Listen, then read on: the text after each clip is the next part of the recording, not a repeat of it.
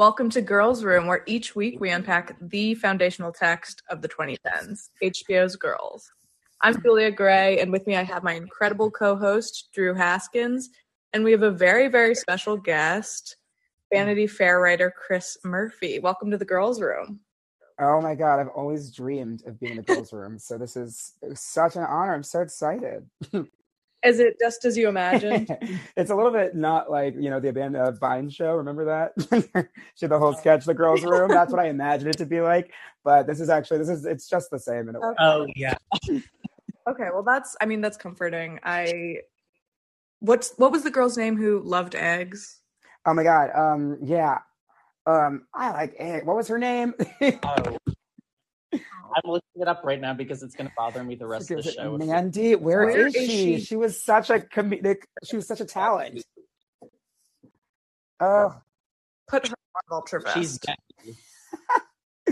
What was her name? Oh my God! Sorry to completely derail us. No, we'll need a live record. Her name is Debbie. Debbie. Oh, Debbie. Of course it was Debbie. Oh God, and the one from Tennessee. God, that was a great sketch comedy.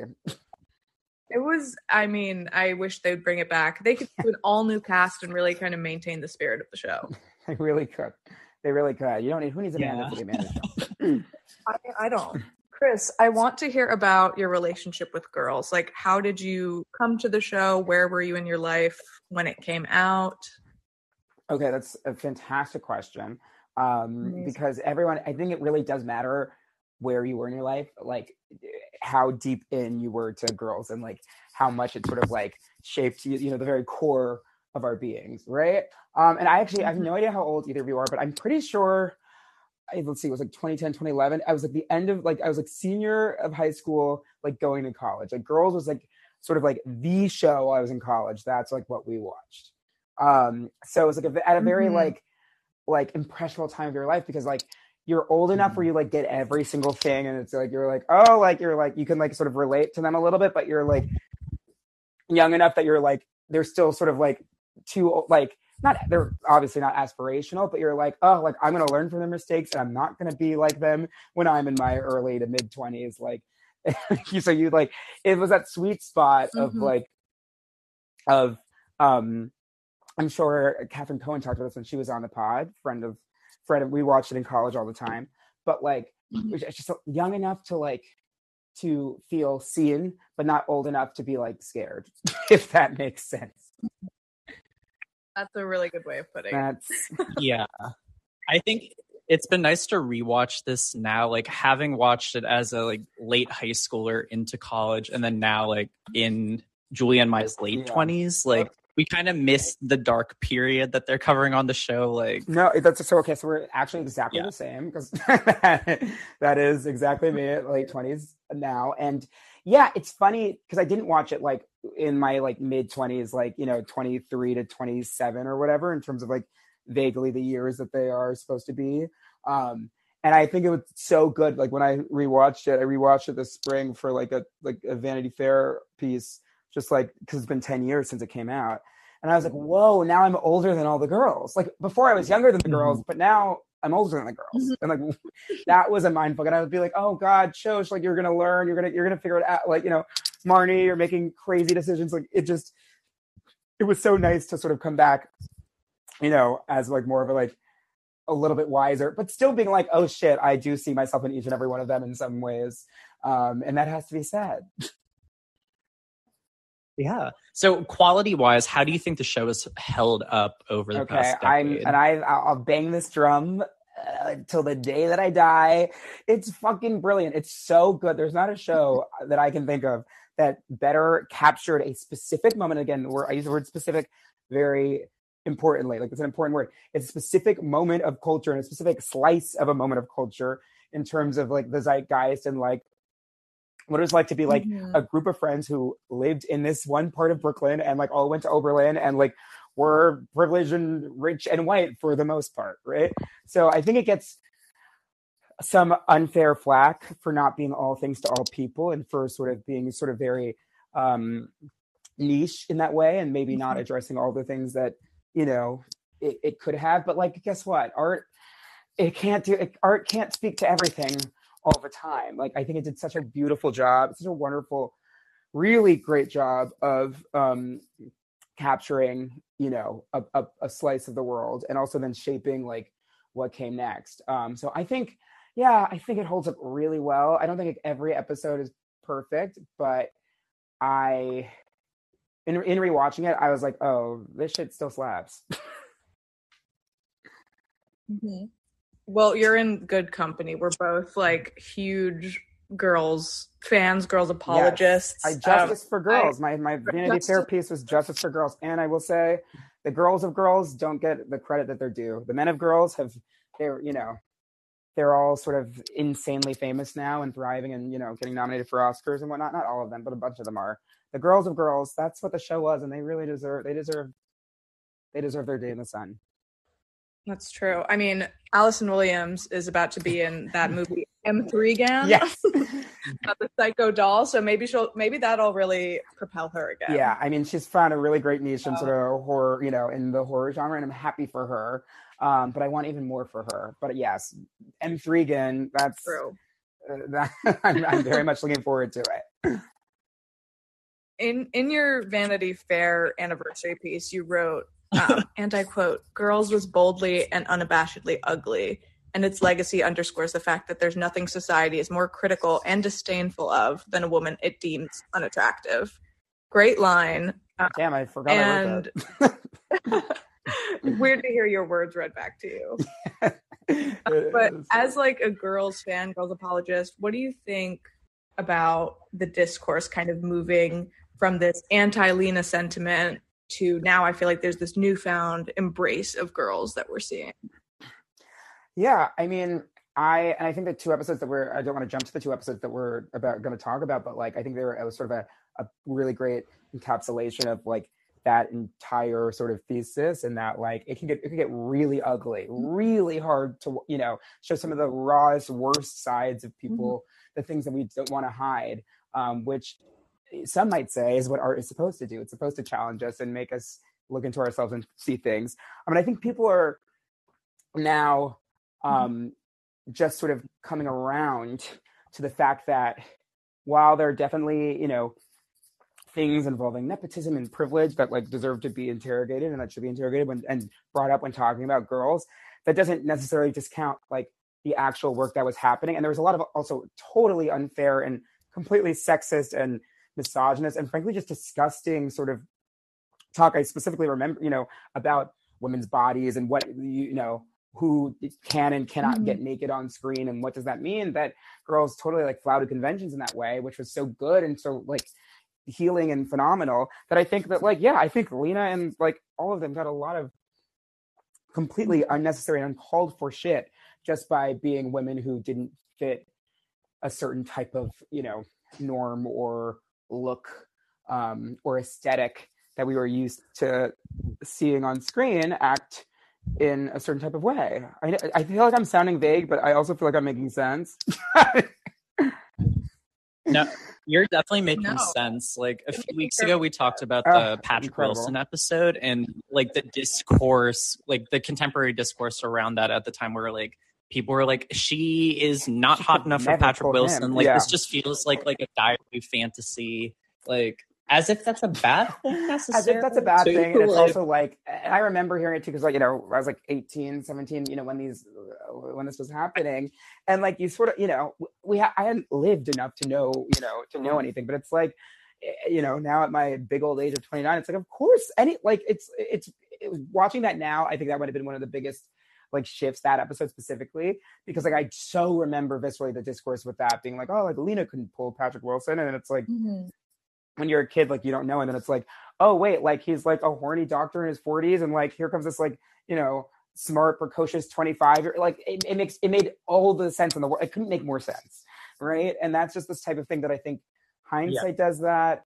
I think we're hopefully as a culture sort of like interrogated like the places that we were coming from when we criticized certain pieces of art, and you know some of that was coming from like a bad sort of unfair place. And I think we were also pretty fucking stupid. It's hard to be.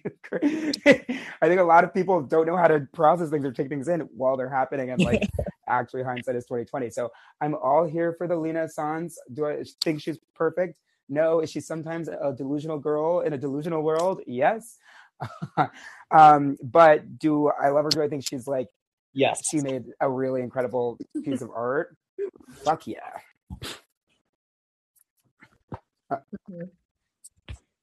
I think I completely agree, and you gave all the right caveats. Like, is she often delusional? Does she kind of slip up? Yeah, but it is. It's a feature. It's not a bug. Like, I love it when celebrities get like a little delusional in general, which is why I am such a Gwyneth apologist. Like, Lena at least is smarter than Gwyneth is. Yeah, but it's kind of funny now, like having to like talk to celebrities sometimes for a living via Vanity Fair. It's like, it just puts in perspective, like, oh, their lives are so weird and so far from like me or you, like you or I. Like, it's so crazy. Like, if they're not acting weird, then it's like truly the fakest thing in the world. And it's like there's something wrong. It's like they should be acting weird because they are they're weird. And that's not like an excuse. That's not to excuse that, but like it just is like, yeah, Gwyneth Paltrow was just like talking to like, you know, felt like talking to your girlfriend, and then it's like, that's not, something's off. She's pulling a fast one on us. Mm-hmm. Yeah. Before we dive into recapping the episodes, which girl are you? Oh my God, I used to have a whole entire thing in college. I would ask everybody which girl they were. And then like, obviously I wouldn't tell them the rules. And then I'd say, well, I'm a Jessa/Hannah. And I would allow myself to be a hat. Oh, to be a slash. Though I do think everybody does have is like a mix of two, because I do think that's how I approach this. Let's see. I think I wanted to be a Jessa when I was like watching it initially, because like she was like wild and bohemian, and she did whatever she wanted, and she had all these problems and the drugs and the fiance, it was just like sort of like romantic to me, even though like what she was going through was really sort of horrible, and she, there's a lot to be said. Am I a Jessa? No, I'm not really a Jessa. I do think it's actually scary now being like, oh, like I'm like a writer in their 20s who like, writes personal things, and like I'm like, oh God, the Hannah does it does jump out a little bit. Sometimes I'm like, oh, that's scary, but that's that is, I do feel like a little like a Hannah. And then, you know what, I think a mix of Hannah and Shosh. I have some Shosh in me too. I'm really not a Marnie. I say that with love. There's not any part of me. Marnie is just not my gal. But my best friend is kind of a Marnie, so that also adds. So it does work out. So that works out. You have representation. Yeah. What about? Wait, I want to know who are you both? It's an impossible question. Every week, and I don't feel like any better about saying that every week we do this. But I do have some like Jessa in my chart as well. I love that. I'm jealous of that. I wish I aspired to be Jessa, but I could. A Marnie Jessa, that's sort of that's sort of where you want to be. That's like that's a gorgeous intersection. It feels very toxic in ways that I don't think we have like the language to fully describe yet. But I'm still on my journey to process what that means for me. Okay, I do. But I support that. I support that full tilt, full-heartedly. Wait, okay, Julia, what are you? I am a Hannah Shosh cusp. Oh my God! So we are okay. So we're kindred. We're aligned. Are you also a Libra? No, I'm a Virgo, but I do have a lot of like, which like, we get. They're sisters. They're sisters, and there's some Shosh in there, and there's some, this episode specifically, Hannah. Some of it, Hannah's mental illness has a lot of Virgo, Virgo tendencies. There's a lot to get into in these two episodes. They like really shoved a lot in. They really, and I'll say this, and I wanted to say this earlier, but I guess we'll get into it now. I do think season 2, episode 9 of Girls is a masterpiece. It is a masterpiece. It should be studied in schools, in colleges, in boardrooms, by the UN. I cannot think of a more like impactful, hilarious, more devastating episode than the penultimate episode of season 2 of Girls. I agree. I think it's one of the 2 like totemic masterpieces of this season, along with the Patrick Wilson episode. Yeah, this is like full. It's like shades of body horror in every plot line. I actually, I mean, I've never done this before watching the show. I did have to fast forward through certain scenes, which we will get to, but it was like great art makes you react, and I definitely reacted very strongly to all of that. Absolutely. Stomach turning. Absolutely. I think we can just get into the episodes without further ado. Yes. Oh my god, I'm right there with you. Let's do it. So season 2, episode 9 is a big episode, and what we usually do is we go through each girl's storyline. So everyone is just like unraveling. So there's a lot of heavy stuff. So maybe we start with Hannah and then move through the lighter. Yeah. Oh gosh. Yeah. Hannah's OCD is hitting her hard. She's now just kind of reckoning with the fact that her OCD is back. And she meets with her book editor, John Cameron Mitchell, who is perfect and out of just a completely different era. Like when she had that was like my night. Like I've had nightmares about that happening, like like at work or like as a writer, where you like hand something in and they're just like, this makes me want to kill myself. That's which like that doesn't happen really anymore. You think, but just to see it, I was like, oh my god, oh, it was so funny, but I felt for her so much more viscerally than I ever could have before, before becoming a writer. Yeah, I mean, it's also just the way he tells her he hates her pages. He says, Hannah, did your hymen grow back? Where's the sexual failure? Where's the pudgy face slicked with semen and sadness? Oh, again, that is actually like, and that writing is so fucking funny. Also, the way that scene, the way that it opens with John Cameron Mitchell telling the assistant 3 chais, and it's just the 2 of them. Yeah. And also, he's like, "You've been working out. Stop that." Like you're dealing with an absolute sociopath, but like that doesn't mean that it didn't like completely deeply. And I feel like Lena doesn't get enough credit as an actress. You can feel, even though she's trying to, like be professional, and she's like, yeah, I've got 200 pages. She's lying out of her ass. Like, yeah, I've got 200 pages ready for you. And trying to take his criticism. You can feel the emotional weight of it, of just getting absolutely destroyed by the one person that believes in you, and someone that you're like supposed to respect, or supposed to be like an authority figure in your community, in your life. Yeah, I mean, it really is. You feel her, you see her shrinking in her chair. She says she had sex with a teenager last month and she's willing to talk about it. So she's like really grasping at straws. She has no stories at this point. She's literally got nothing. She's at the end of her rope. Right. Yes. But then it does get worse. It does. I mean, believe it or not, it does get worse. Her, as Drew mentioned, kind of body horror plot line. She gets a splinter in her ass, I think it is. Yeah, because she was too lazy to get up and just walk across the room. Yeah. She decided to scoot, which that did get me this time, because I've been there.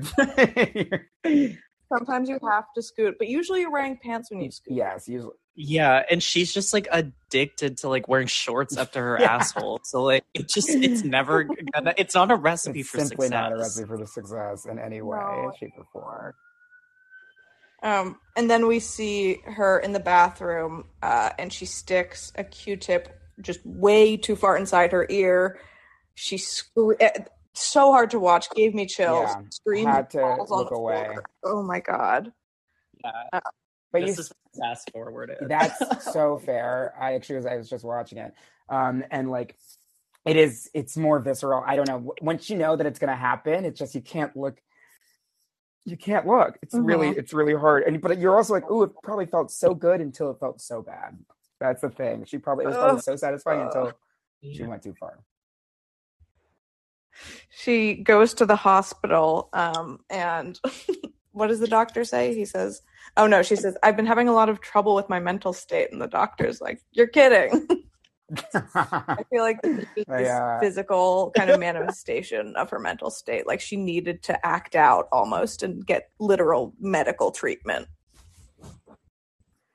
Yeah, she's like spiraling. I mean, this is like the beginning of the not the beginning, obviously, but like the next 2 episodes, she's going down a hill real fast. And like she was desperately needs any person to come and save her. Normally it's like her parents will come, but like now they're like, they're setting up boundaries, and she's alienated all of her friends in her life. So it's just like, and from anywhere, from anyone, she, even if it's a doctor who's like, yeah, no shit, you're crazy. Oh my God. Yeah. I mean, she just like refuses to learn her lesson. We see her later at her apartment going back for the other ear. Just she was off kilter because even even when she's in the hospital, like she's asking the doctor to like check her other ear and like put drops in the other ear and stuff. Like it's so hard to watch her scenes this episode. And like Chris said, that like her acting is just like out of this world, unbelievable. Like in both of these episodes, I think she's like going for the Emmy reel, and I think she got nominated this season for the last time.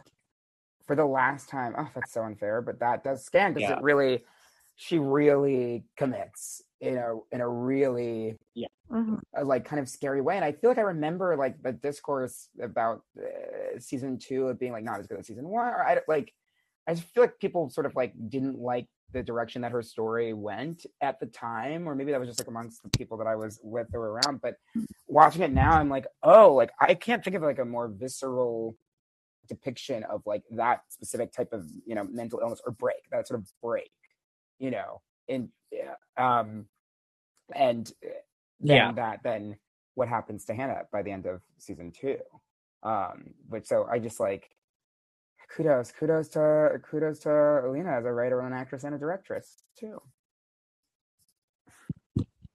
Absolutely. I mean, I also feel like she kind of set up the Hannah character for this character arc, this kind of favorable character arc a few episodes back. But towards the end of the season, she just completely regresses, and I don't know, it's an interesting move. She really could have kind of had that realization in the Patrick Wilson episode and then, made her life a little better, but she did not.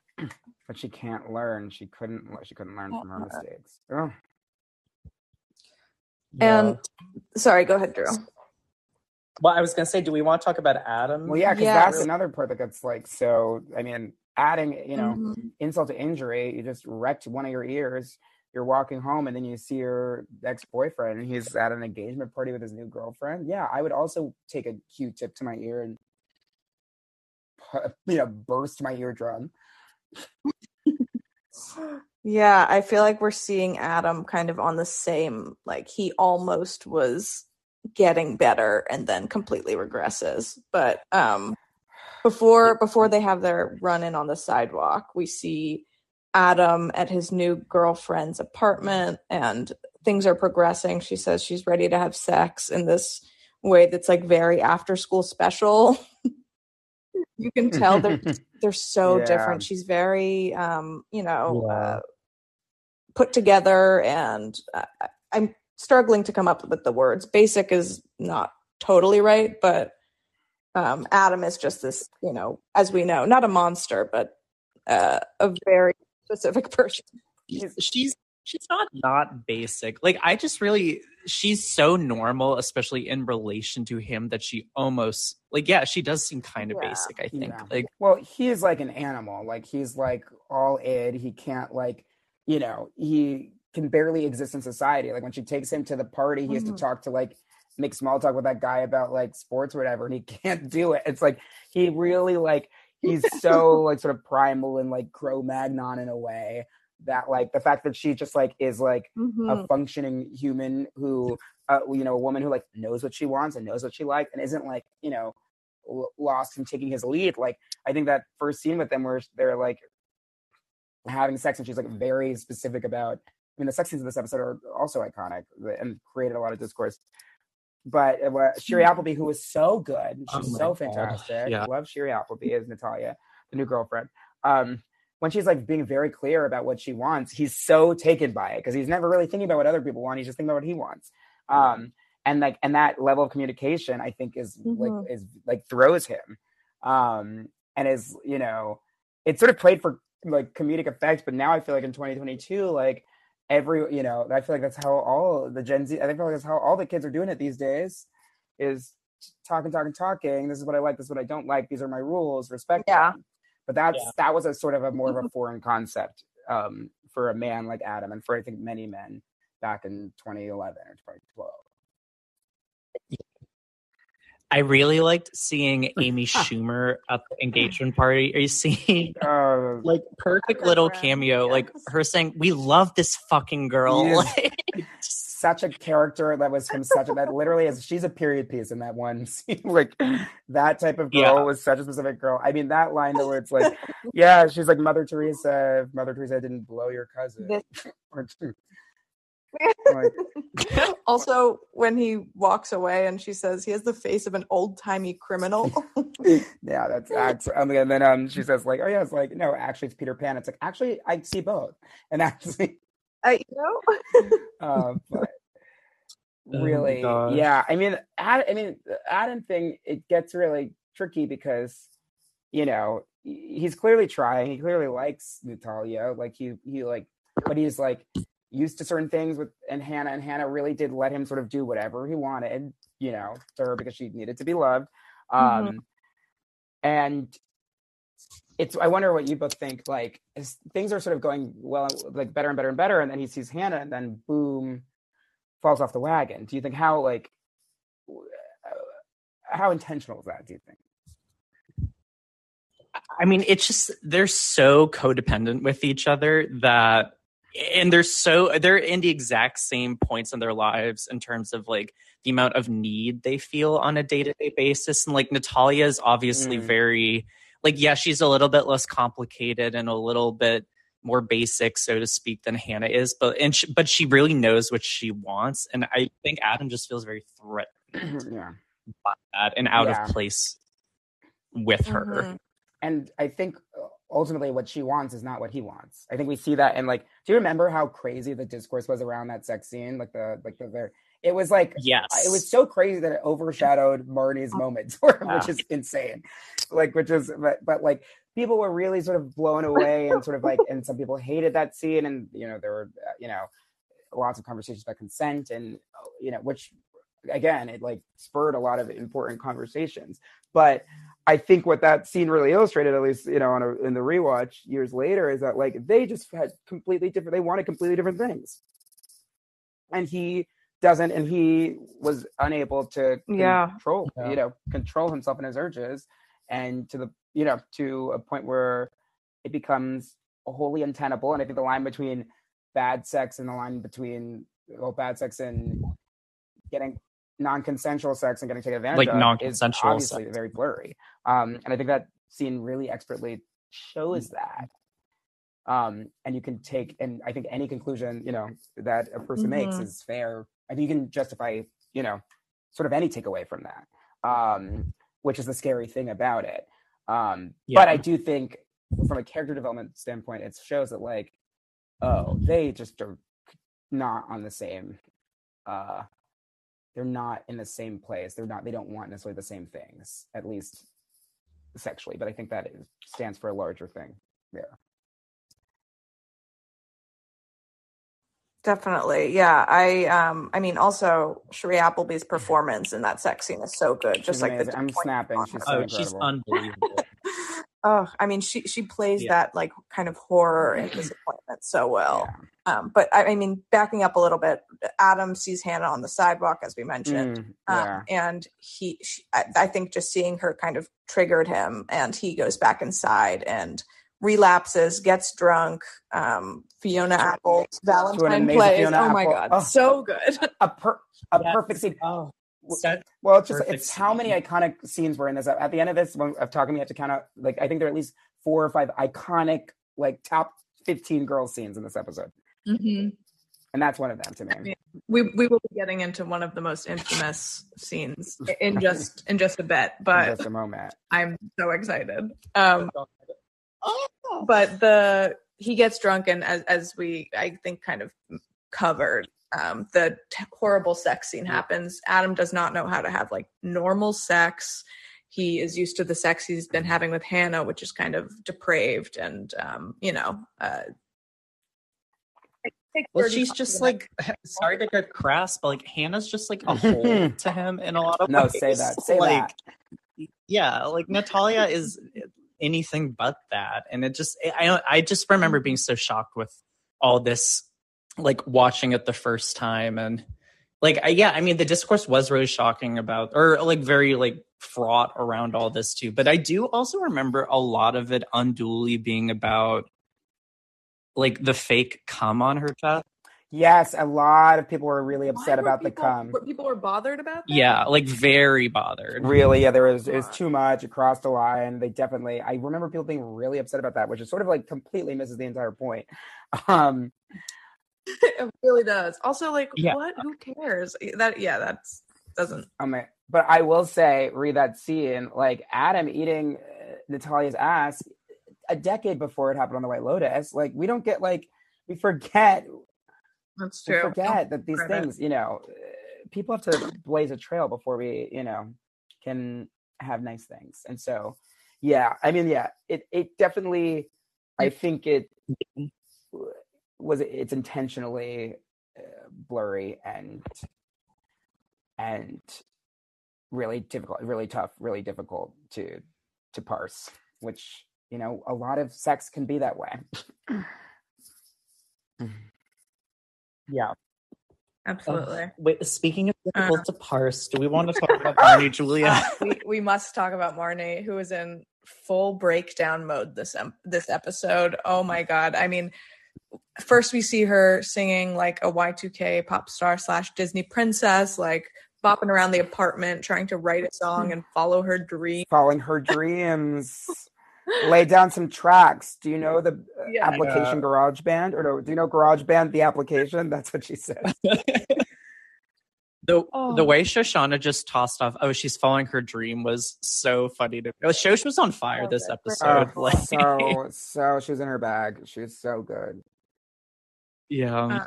Marnie last episode accosted Charlie at his new tech company office, as we remember. And now we see her going back to Charlie's office to yell at him for skipping out on their quote unquote concrete lunch plans. And then, go ahead. No, she's down bad. She really is. He's successful now. She wants back in. And Charlie apologizes and invites Marnie to an office celebration to make up for it. And now we get into the most troubling, infamous event of the season. I'm going to say something that I know this is being recorded, and so I probably won't ever be able to take this back, but I don't think I will take it back. I think Marnie's Singing Stronger by Kanye West, disgraced artist Kanye West, is maybe single-handedly the most important scene that Girls has ever done. Like the most iconic scene of all of Girls history, and the cringiest, and I think that goes hand in hand. That's beautifully honest. Chris, thank you for saying that. I 100% agree with you. This has been like the white whale of the podcast for me. Like the entire time we've been doing this, like I've truly been dreading it since the first episode. But like I agree, there's not a week that goes by, especially on Twitter, that I do not see this video. It's cultural legacy has lived on like tenfold. It's that dress. People in the year of our Lord 2022 were dressing like Marnie singing Stronger at that party for Halloween. Literally. There are so many little humiliations that occur in just the scene alone. Like every extra in this shot deserves like to be paid like a day rate or something, because like the variety of reactions, like the disdain, the disgust, all of it, it's incredible. Like what she does to the melody of Stronger. I was about to say, we have to, like, whoever arranged that deserves literally $1 million, and also to be tar and feathered, because it's just so unbelievable. The like, even show up to this late shit, like it's just like all like it's like just the way it's sung and like the melody, it's so exquisitely Marnie. Like, it's exactly the way that girl would sing that song and thinking it's a sleigh. And so incredibly just tone deaf. I know you don't say that anymore, but just it is so perfectly awful. But also her acting is so, she's Allison Williams should have been nominated for an Emmy for that alone. It was perfect. Genius. It was genius. I really want to stress to listeners who may be younger than us that there was an entire cottage industry of white girls in 2013 doing these like singing covers of rap songs. Like, I don't... Carmen, do they not know the band Carmen? That was the Look at Me Now cover. Look at Me Now, like that was, you know, the careers were about superstars. You could be very successful doing YouTube covers just like Marnie did. Like, she wasn't that crazy for thinking that would be a success. No, it's a wild choice. Like, and also, if you want to take it back even further, like Chris Allen on American Idol doing Heartless and everyone losing their shit. Yeah, he beat David Archuleta, and he shouldn't have beat him. Deep cut. Yeah, so it was really, and again, and now, and you know, not to get into present day Kanye West, but like knowing everything that we know now, it just is such it's honestly an amazing choice to capture a certain moment in time when like he was the most successful artist in the world that everybody was obsessed with, that everybody loved, and she was doing the thing that people did at that time that now seems so crazy to look back on, like so absolutely insane, that it's almost like Lena and Allison Williams could see into the future and be like, yo, this is gonna be hilarious now. Think about how crazy this is gonna look in 10 years from now. It's aged like a fine wine, truly. Oh, God. I also think it's so, I mean, even just the hand motion she does when she sings Bow in the Presence of Greatness. All the little shimmies she does, all the little like the head tilts. Oh, it's perfect. I mean, and Drew, you're correct. Every single extra deserves, $1 million, because the shock and embarrassment that takes over the room, the like, should I laugh? I don't know what this is. It's completely insane. Literal crickets. You can be my white Kate Moss tonight. Literal Marnie. crickets. Unbelievable. It's unbelievable. Also, kudos to Shoshana. She had some great reactions in that too. Yes. Oh my God. I mean, I don't know. She is just like just a complete lack of self-awareness that like, yeah, like you said, Chris, it was something that could have popped off in the year, I guess it was 2012. But like just wrong place, wrong time. She has no idea how she's coming off. Oh, none whatsoever. Yeah, it like when she and Charlie like confront each other in his office, and she's like, "Should I be embarrassed?" I was like, "Girl, you know the answer to that, and you just are not going to do the work to sort of like interrogate why you should be embarrassed because it's too embarrassing." That she's also like baiting him in to save her because she's tried everything. She's like being performatively crazy, and then like finally it sort of works because he just cannot help himself. Yeah. Oh God, it's so crazy that Christopher Abbott was like, "I'm actually done with the show after these 2 episodes." he's like, "I'm actually going to leave. Actually, can't do this anymore." I do understand why. I do understand. They put Charlie through a lot. They really did. He had to. Yeah, think about how many takes of that she had to do. You know. Yeah, they put him through a lot. I think we can wrap up this episode with Shosh, unless we have any other Marnie. Yeah, that sounds Gucci. We don't have a ton of Shosh this week. I mean, she and Ray are fraying, especially after she cheated with the hot doorman last week. He's sick and she's taking care of him, but like she's feeling very like weird and guilty. She's so racked with guilt. And the thing that I didn't realize when I was, like 18 watching it, and like definitely was so much clearer when like rewatching it in the past year, was that like she's younger than these other girls. Like she's like, she's still in college. She's like a sophomore. Like she's not really in the same maturity place, emotional place. She's, she's like a little girl who like went into her mom's closet and picked out her high heels and put them on and is like walking around the room pretending that she's a businesswoman. So it's just like all of her sort of her immaturity and her her inability to sometimes connect with Marnie and Hannah and Jessa, but also her relationship with Ray just makes it that much crazier that they're dating. It really puts it in a whole new light when you consider like, oh, she's like 19. She's just like, she's got a lot of growing up to do, a lot of living to do. Mm-hmm.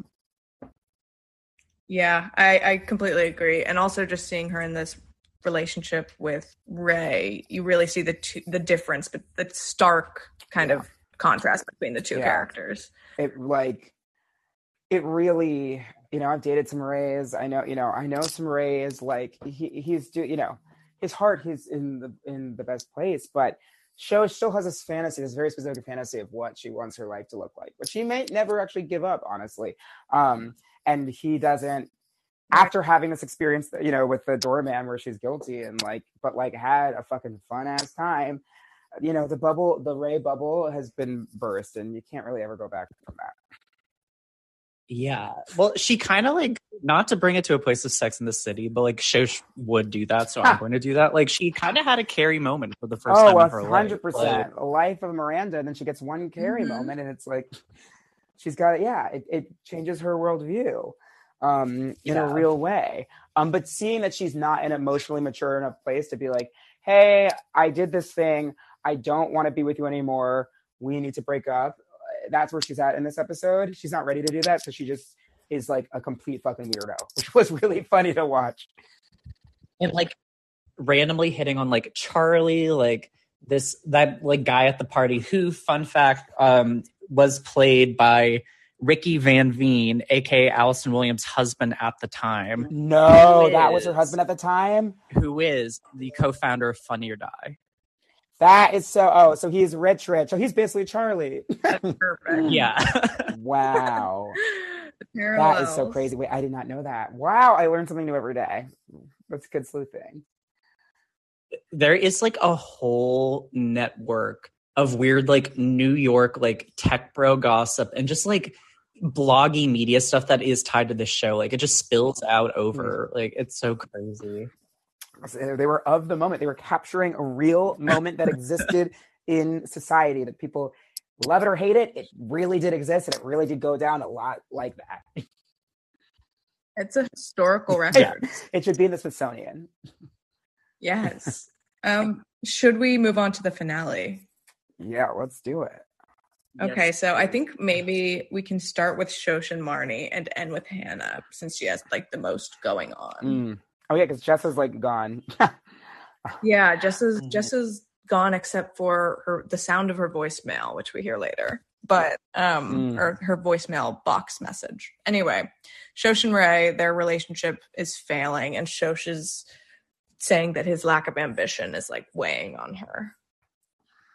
Mm-hmm. So just kind of a continuation of what we saw in the last episode. To Ray's credit, he wants to be different, but he is who he is, and he's older and he's more set in his ways, and he's not going to be the guy that Shosh wants him to be. That's just not. But he does really love her. I always felt. Well, but he also is sort of in love with Marnie, and that comes up later. Truly, I mean, yeah. Ray goes to his boss at the coffee shop and says he wants to get his PhD in Latin studies. And it's funny, the boss is she doesn't want a Latin scholar. She wants a rich businessman who will buy her croissant-shaped bags. Exactly. So the boss gives him the opportunity to build up a new coffee shop, which, good for him. But in Brooklyn Heights too. It's fancy. In fancy neighborhood. But Shosh isn't really, still doesn't buy it. She's things aren't working. You hate everything. I can't be the only thing you like, which is such a cutting line. And she spilled there. She fully spilled. Yeah. Oh. Her saying that I love you the way I feel sorry for very sad. Was but so funny, and is actually, I think, very true to how she felt. where she felt like he was bringing her down. She's rising, like she is rising in the world. She's like, and she sort of says it. She's like, I'm trying to become the person who I'm going to be. And like, I can't be the only thing that you're bringing me down. I will say one thing that I did disagree with that rang false to me, and nothing in Girls really ever rings false. But when she was like, you should go to therapy, and Ray was like, I would never go to therapy. And it's like, Ray would 100% be in therapy. Like, yeah, Ray's a therapy guy. So I was like, okay, I see what they were doing there. He would definitely be in therapy. I don't agree with that. But the center of their fight, her being like, and it did come from the place of like, oh, I fucked the doorman, and so I felt guilty. But then she started seeing the relationship differently. But like the actual seed of it being, I no longer want to be in this relationship for X reasons. You are too negative and you're bringing me down, I think was very valid. And she did sort of like mature in that moment, and she was able to talk to him about it. So there was some growth for Soch, and that's why I think she gets to end on a win, making out with a blonde guy in a bar. She really does. And I mean, this is kind of the first main stage of her like metamorphosis into ultimately the most mature girl. Exactly. And honestly, I do think there's a little bit of like, she's learned a little bit from the mistakes of her elders, be it, even if it's like 3 to 4 years older, but she does seem to at least learn from her mistakes, or at least as an example of her doing that. And then she like gets properly awarded for it with like a little makeout at a bar with a blonde man, even though she said she wasn't into adult blondes. Oh God. I mean, I completely agree. I do think Soch is on top this season. She really came out the other side. She's a beautiful butterfly. And like she said to Ray, she can't be surrounded by his negativity while she's trying to grow into a fully formed human. And I totally respect that. And I think it was a great kind of character growth moment for the character. Yeah, I felt bad for Ray though in the moment, because it's like, it's sort of, again, this can happen. People can outgrow people and outgrow relationships, and you didn't do anything, and he didn't do anything wrong. He's still the same guy, but that's the way the cookie crumbles sometimes. Yeah. That it's such a good scene, and like I just have so much fondness for Soch. Like I think with time people kind of realize that she is like the best of the girls, I think, but like it's nice. I don't know. And Zosia Mama is just so good at like good. She's so every line reading is somehow perfect, but not what you would necessarily expect. And she's so good, and she's so good on the flight attendant too. But like that's an example of someone who's like, why has she not been in every single thing since then?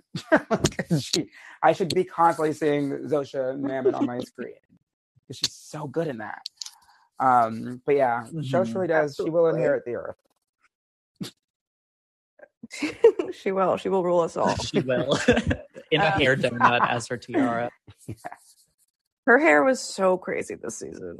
Her hair is always crazy. Like she could have had in another lifetime like a thriving career as a cosmetologist, because like I can only assume she's doing that all herself, and it's genuinely impressive to get that amount of sculpture in one's hair. 100% impressive. Again, it's a little girl playing in her mom's closet, playing with her mom's fucking makeup and hair products. And bobby pins. Like she was positivly space age this episode. Xenon girl of the 21st century vibes. Really? Yeah. So great. Should we move into Marnie? Yes, please. This whole scene once again made me crawl out of my skin. Absolutely. I mean, so we first see Charlie eating Marnie out, and she is loving it until she asks, wait, how are you so good at this? Seriously, how many people have you slept with since we broke up? And then Charlie replies, I'm not doing this with you, Dudette. Yeah, Dudette really sent me. That really sent me, but it's definitely something that Charlie would say. Yes. And then we see them at brunch drinking mimosas, like the ultimate chuggy kind of couple at Roberta's in Brooklyn, of all places. And then we hear like the most insane line of the episode, maybe, when Marnie kind of expects him to want to settle down now that they both have like had experiences outside of the relationship. And then she storms out when he doesn't seem into it and says all she ever wanted was to have Charlie's quote unquote little brown babies. Yeah, that's actually the second moment that rain falls for me this episode. And Charlie's not particularly brown, but I will say in Marnie's defense, Marnie is the type of white woman who thinks that Charlie is a brown person. So that actually does dramaturgically, that does actually work. Like she's it's very true to her character. When I heard her say those words, I thought of course. Of course. Yeah.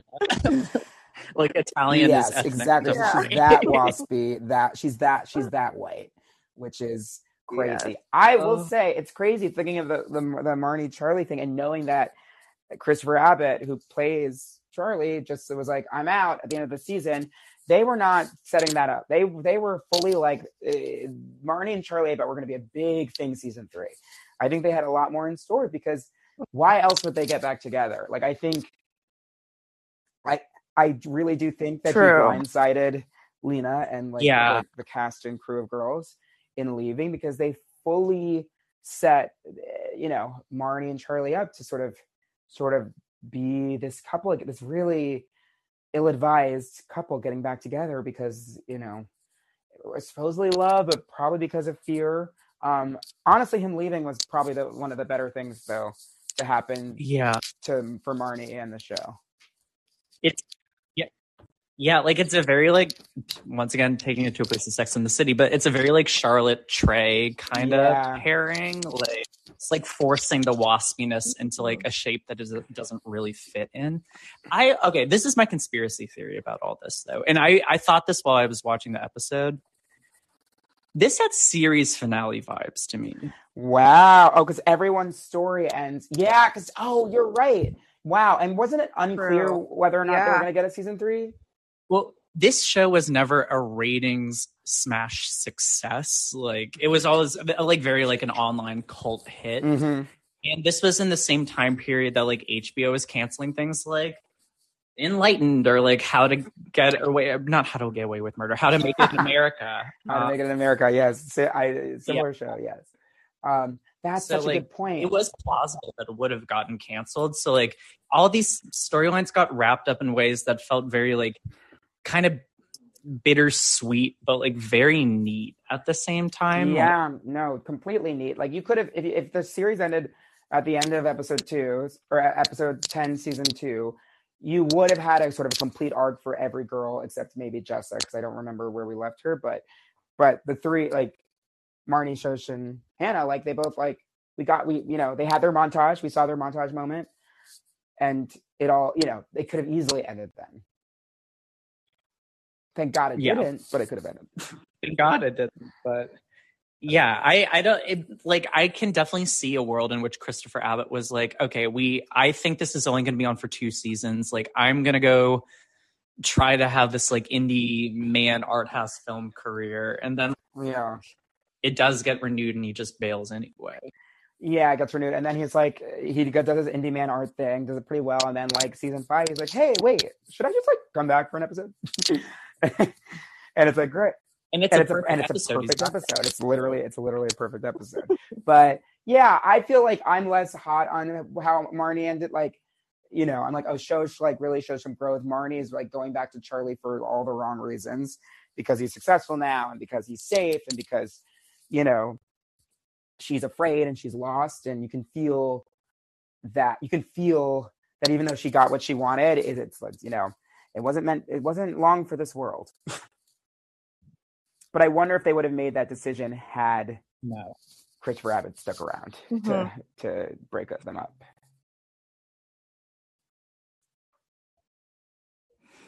Yeah, I don't know. I think that's an interesting point that it definitely does have like series finale vibes, and even just them getting back together like didn't make a ton of sense for me. But I feel like it's an interesting point to leave it.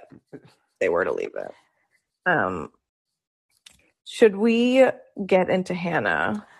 Whew, it's tough. So her Q-tip activity has left her with a terrible ringing in her ears, and she's now like distracting herself from actually finishing the book. So she's Google searching like ruptured eardrum and how does your body know not to stop dreaming or breathing, and Normal tongue. Normal tongue. Normal tongue got me. I've done that one before. Oh my God. Her editor calls her while she's, doing this Google procrastination anxiety thing and kind of calls her out for not being committed to the book. Mm-hmm. And Hannah's like asking for extra time, basically saying her ear concussion, quote unquote, is making it hard to write. And then he kind of threatens to sue her if he doesn't get the pages today. So yeah. I mean, now she has to write a book in a day. Well, yeah, and that's how her mental illness has progressed to such a point where it's like she needs literal help. Is that she thinks she can write a book in a day. she seems to really believe. I mean, she doesn't, and she doesn't really try, but she seems to think that's. I mean, initially she seems to think that's her way out, and then she's like, you know what? Let me call my parents because it's really bad. But they've set up boundaries with her, and they, which boundaries are hard. But, yeah, I mean, Hannah's dad, who passed away, Peter Scolari. Oh, he's so good. Tad, he's so good in this, and he's so is Becky Ann Baker, I should say, Hannah's mom, Lorraine. But he is just really, really does really great work, and I'm so glad that he. I think did he win the Emmy? He won an Emmy for this. He won the Emmy for the not to jump ahead too much, but the coming out season. Yeah, at the end. So, but I'm good. He won an Emmy, guest actor. Oh, I didn't know he won an Emmy. Which was for him. He was a TV lifer. He was on a sitcom with Tom Hanks back in the 80s. Tom Hanks got famous. Mm-hmm. They were co-leads. It was like a bosom buddies type of thing. But yeah, that's all to say. Sorry for that little tangent. That Hannah, she needs serious, deep help, and she knows that she knows she needs help, but she doesn't know what type of help she needs.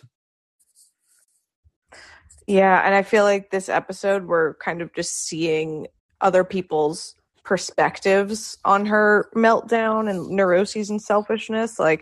Even just seeing this with Hannah's dad telling her, I can't keep standing up for you to your mom. I can't give you the money to quote unquote restore freedom in your writing process. You need to take care of this.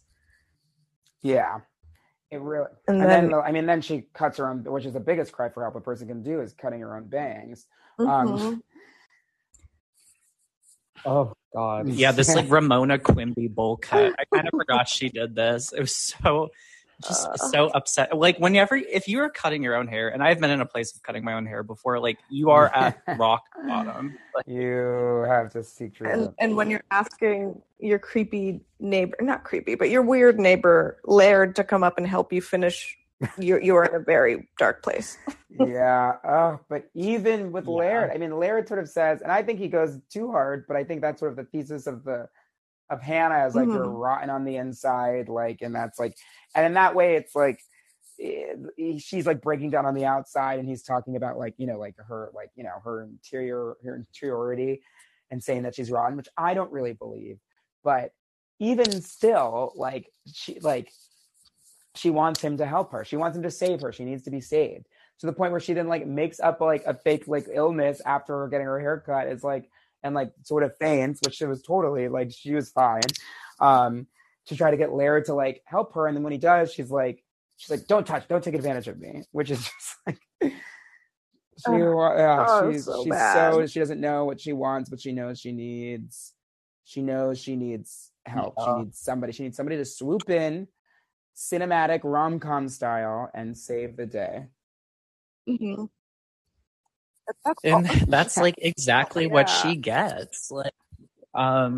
So she after Laird leaves, she calls Jessa and leaves her a voicemail screaming at her for dipping out on her upstate. That anorexic Marnie, that was unbelievable. She's you're wearing a crop top, you probably got your vagina pierced. It's just a rant for the ages. Truly, but it's but Jessa does. And that's the thing about Jessa. She's not she doesn't have the capacity to be a good friend. And the thing about Marnie, say whatever you want about Marnie. Marnie's a good friend. Marnie shows up. Marnie showed up for Hannah. Hannah wasn't in a place Hannah wasn't ready to see her. Hannah didn't want to be seen in her condition by Marnie. But Marnie cares. She shows up. She, even if it's right, so annoying, she is there. Which I think we forget, or we yeah, we like to talk shit about Marnie, but she is consistent in that way. right. And then we see Hannah later. She FaceTimes Adam to quote unquote check in, but I think she just kind of wants him to be witness to her like spiraling. And Adam, heeds the call and runs shirtless to her apartment, breaks down her door, and just is there for her. And it, honestly, like, clearly very dysfunctional pair, but did make me cry. Very, very moving. No, it really is, because in a way it's that simple, right? It's like Hannah needed to be saved, and and it's her fault that she needed to be saved. She's the one who put herself in this position. But like Adam, as simple and as like animalistic as he is, he sees she's in danger, he cares about her, he's gonna go and do something about it. Like he didn't like he's not overthinking, he's actually underthinking. He slams in the door. He like obviously ruins his relationship with Natalia, because at the end of the day, he was like, oh, this girl that I, care about and love, for better, for worse, needs me. I will be there.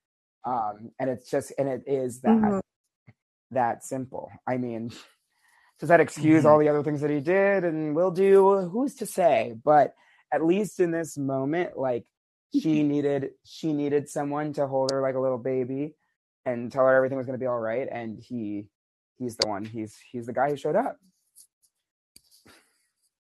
Yeah, and I feel like Adam's like the only one we see in this episode and in much of this season giving her second chances. And like she's also maybe the only one giving him second chances, which I do think it should be said, though, Adam, not to give him too much credit, is that he had gone to a place now with Natalia where like their sex was bad. He was like, after their sort of horrendous sex from the last episode, he's like, trying to sort of be this different type of guy for Natalia, and it just like clear it just wasn't working. So like Hannah, someone that he could be all of the ugliest, grossest parts of himself, and she doesn't leave.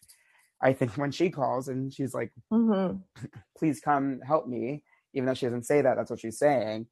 It's not like him and Natalia were doing so well. It's like he was like, oh, this is the person maybe that I am meant to be with, so let me go and knock down her door and be there for her because I care. And that's what you do when you care about somebody. Absolutely. You knock down their door. He caused them thousands of dollars in property damage.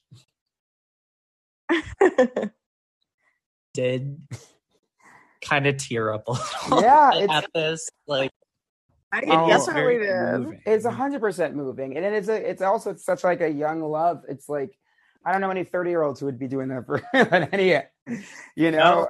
Oh my God, I don't know many 24-year-olds who'd be doing that too. Yeah, it's really, it's a microcosm of where, of where they are, emotionally, physically, and just like age-wise, and yeah, you can definitely recognize. I think the thing that Lena gets so right about girls and like about people in general, and I think the thing that's so lost now in culture and television shows, and like it's really hard to find, is that like even though these two people definitely aren't good for each other, entirely, they're not entirely bad for each other. There's a lot of gray area, right? No one's all perfect. No one's all terrible. People are good and bad, and it's like not like evil versus good. And like, I think that like that's what makes the Adam Hannah relationship so interesting, is that like, yeah, there's a lot of bad there. And there's a lot of bad to come. If you're listening, you haven't seen Girls yet, there's bad stuff to come. But that moment is undeniably romantic. That's the most romantic thing a person can do. And ultimately sweet, I think. Yeah. So Chris, now that we're at the end of a very complex season, what did you think about season 2 in relation to the entire show? Like, did you think this ended okay? Maybe I'm crazy, but I feel like season 2 was sort of like people were like, it was so great season 1, and it got worse in season 2. And having rewatched it like a while ago and just watching these 2 episodes, I literally do think episode 9 is On All Fours is one of the best episodes of any television show of all time, and of girls too. But like, I think that's a masterpiece in television, and storytelling and characters, and hilarious and devastating. And I think it ends in a way that, like, as you said, if they had pressure from the network, they were like, hey, we don't know if this is gonna be it. Like, it was satisfying, and yet clearly still the engine was going enough to like give us like plenty more seasons, plenty more things to come. So I think season 2 of Girls, you know, some of the best girls there ever was. So I'm really high on it. I'm clearly very hot on season 2. You guys have probably watched way more recently. So am I right? I agree with you. I think like this season had a lot of character building, slower episodes, and like a few bottle episodes. And then I think I said earlier, like they shoved a lot of curveballs and just a lot of stuff into these last few episodes, which obviously I loved, but was maybe a little messy. Yeah. You know, and I feel like maybe it was that kind of that pressure they felt from the network, maybe like, oh shit, we have to wrap this up. We have to kind of leave on a bang. But also, who knows? Yeah. What? True. I definitely agree with you, Julia. Like, I like this season a lot. I do think it's a slight step down from season 1, if only because, like, yes, it is rushed at the end, but like there are also a few like kind of fluffy episodes in here that like I don't think you necessarily need. Well, you're gonna have to remind me which ones we're talking about. So we talked last week about episode 8, which is, I guess nothing really happens there except like Hannah's OCD starts flaring up. That's when we find out Charlie has the app. Like, okay, I do think that could have been combined maybe into like one episode. And we do also kick off the season with the Donald Glover of it all. That was completely misguided. That was bad. Yeah, that was like. But I also understand why that happened, and I think there is an interest. Like, she tried an interesting thing, it just didn't work. It's not as bad as people remember it being. Yes, I think, but like, or kind of how people want it to be too. Like, I mean, she's definitely trying something interesting, but just like not really succeeding at it. Yeah. But like like I said, the two masterpieces in this season are like top 5 girls episodes, like just fantastic all around. And like, it never stops being funny, even when the plotting is a little bit less intentional. Yes, that's fair. That's very smart and very astute. But yeah, I will ride for On All Fours season 2 episode 9, because that to me is cinema, baby. And by cinema, I mean TV. Gorgeous. So one of our final segments is which girl are you in these episodes? Ooh, oh my god, that makes everything. Wait, no, I'm sorry. Did I read that wrong? No, I did. Okay, yeah. No, you read it. I'm like cross-eyed at this point. So. Wow. Yeah. In these 2 episodes. Okay, well, I say this thinking about it, I've definitely been all of these girls at different in these episodes at different points of my life, right? So it's like I've definitely been spiraling out of control like Hannah and sort of like needed to be saved. I don't feel like I'm in that space right now. If I am Marnie in episode 9, if I am showing up to my ex-boyfriend's work and singing Stronger by Kanye West, then you have to put me down. So but yeah, no, I do think I would like this. Maybe this is aspirational of me, but like, I think Shosh, like, just figuring things out, but getting more clarity in terms of like what she wants and what she needs, and making some hard decisions, in regards to that, and maturing, hopefully at a faster rate than other people. I think I want to go with, I think the Shosh, is who I was these 2 episodes. Though I've definitely been, when I spiral, it looks a lot like Hannah. So know that. I feel like I felt Hannah's procrastination and like scary Google searches. So honestly, that's those 2 things I identified with. for Hannah. Drew, who were you? So, Marnie, I was Marnie this episode. I would never get up and sing Stronger in front of people on a literal sense, but like, would I get like zooted and insanely performative in front of a crowd to like spite someone? Absolutely. So I would say that I am a Marnie in that sense. But I also did feel Shosh a little bit because like I have dated Rays in the past, and like that conversation felt very true to how that dynamic usually works. But 1000%. I have been there, honey, and I could learn a thing or two from. We could all learn a thing or two from Shosh. I would love to see you get zooted and performative. That would be fun. What's your song, Drew? For karaoke? Or for your zooted performance? Oh my God. Well, probably, I mean, I'll just answer the karaoke one. Like anything Gwen Stefani, because you can get a little bit like, hey girl. Like, it's like fun. Yes. So. This shit is bananas. You can get nasal. Oh, that's so great. Oh my God. Thank you guys for having me. This is so fun. Thank you so much for coming on. This was truly a perfect way to close out this season. Oh my God. Well, there's nothing I love more than talking about girls. So please have me back whenever. I know. I was going to say we need to have you back. And before we go, though, we usually rank the girls. But I think we should rank the girls, not for these 2 episodes, but for the season. Like, who is coming out on top and who is on the bottom? Ooh, okay. Do you want me to go first? Because I don't remember the whole season, but I do remember the whole season. But I'm thinking, I think I'm going to put Shosh 1. I'm going to put Hannah 2, Marnie 3, Jessa 4. Wow, Jessa on the bottom. Yeah, I mean, she wasn't in the 2 episodes that I just watched. So I'm sort of because she was sort of in absentia, she sort of has to default be at the bottom. But also she did abandon all of these people in their time of need. And I know she's on her own personal journey, and we'll get more of her. We get plenty more of her to come and soon. But yeah, I think, Jessa last, Marnie 3rd because her relationship with Charlie is false.